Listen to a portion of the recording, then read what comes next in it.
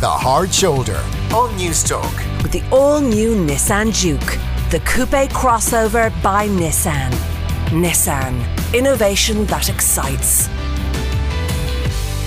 This is The Hard Shoulder. Kieran Cuddihy with you until 7 o'clock this evening, and time now for our weekly health check. And we are joined by Anthony Pearce, the Senior Musculoskeletal Physiotherapist at the Beacon Hospital. Anthony, you're very welcome to the show. We're talking about plantar fasciitis. What is it? Hi, Kieran. Yes, plantar fasciitis is a thick band that goes from underneath the sole of the foot, basically from the heel up towards the ball of the foot. And it's kind of this thick band that stabilizes the foot when you walk. Probably more recently, we've probably seen a large increase in the numbers that present with it. And it's kind of maybe related to the changes that people have had during COVID. And that might be the fact that there's probably a bit more stress about health and about work, or the fact that they're maybe doing a bit more different exercise to what they would have been used to. So we've kind of had people who present with who maybe tried to run for their 5K max every day, or maybe they're walking a bit more where they wouldn't have previously. So it's probably something we've seen a bit more. Okay, so for those people then who get it and maybe they're doing that bit more exercise than they were used to, how does the problem present itself? Like what does an inflamed or damaged plantar fasciitis, how do you feel it? Yes, well, kind of a typical presentation might be somebody who's maybe in their kind of more maybe mid-50s, who does either they're exercising more, or they're doing a job where they're standing or walking for a long period, and they'll generally come in and complain of this kind of sharp pain underneath the sole of their foot. Generally, this is worse first thing in the morning.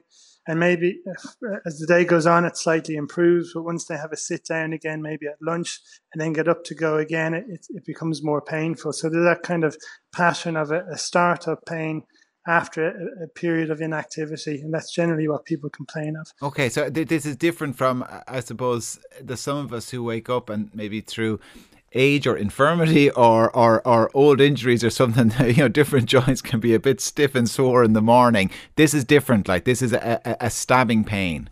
Yeah, generally they're really descriptive. So people will say it's like walking on glass or walking on needles. It's really, really descriptive first thing in the morning.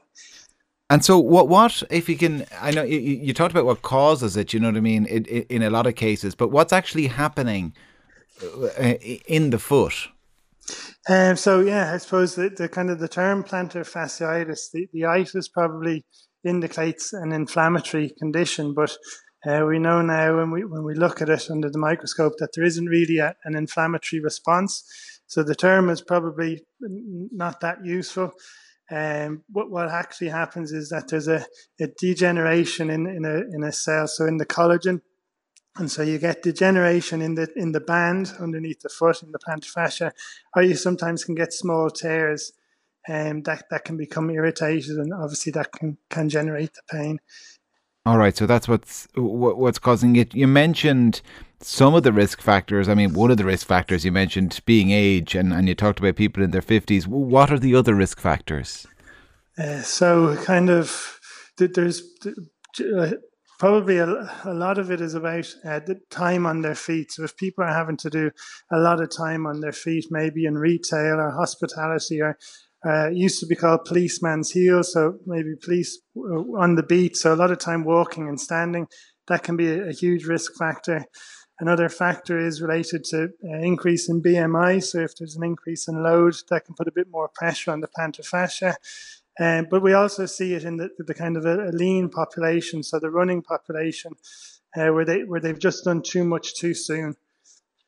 So it would be age, weight, and activity are generally the three risk factors to it. Okay, and I wonder then, do you tend to see it maybe more at certain times of the year? You talk about, COVID, but I mean, do you see it often in January? I'm thinking then of those New Year's resolutions, when people try to do absolutely everything at once. So you probably would. Yeah, you'd see it at that stage. You might see it after. Maybe if somebody's been injured and they're just trying to get back on their feet and back to training, you might see it then. You might see it if maybe in ladies postnatally when they're trying to increase their activity. So generally when there's a period of rest or inactivity and then they're trying to return to something, and that might be, as you said, at certain times of the year. And there's a few texts coming in. One person says, not to be sexist, but are women who wear high heels more susceptible? We get a lot of men that come in with plantar fascia. There isn't really seen to be a difference in gender with it. I suppose high heels might make the calf a bit tighter, and there is some belief that because of the connection between the calf, the Achilles, and the plantar fascia, that might have a role in it. Okay. But I suppose footwear does have a role. High heels probably aren't the best footwear to wear.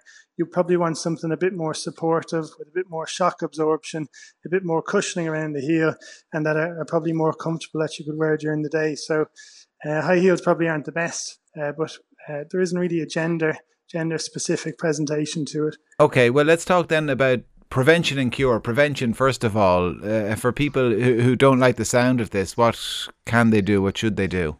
Yeah, so unfortunately, there's probably not much prospective studies looking at how you might prevent it, but we can kind of gather that things that would make sense to do would be to try and gradually increase your activity, whether that's walking or training.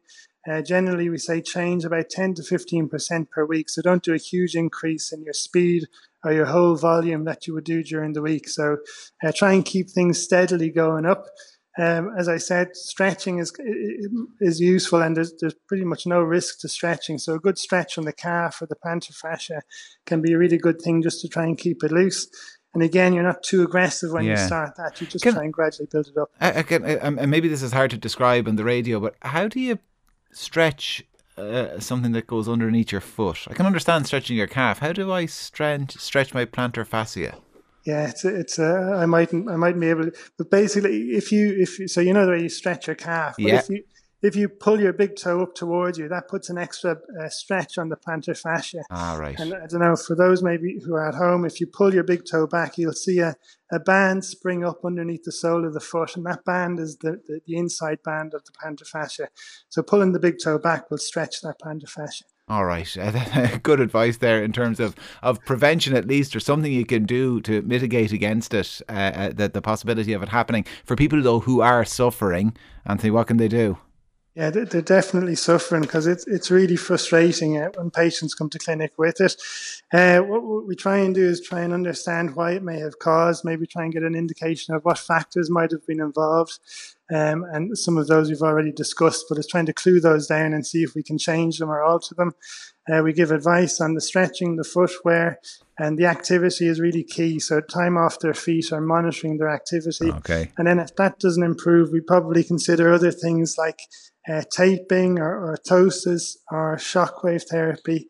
And that would probably cover the physiotherapy angle of it anyway. Well, listen, Anthony, we appreciate your time, and thanks a million for explaining it all so clearly. Anthony Pearce is a senior physio at the Beacon Hospital. That is our lot for today's edition of The Hard Shoulder. Off the Ball are up next, and I'll be back tomorrow from 4. Have a good one.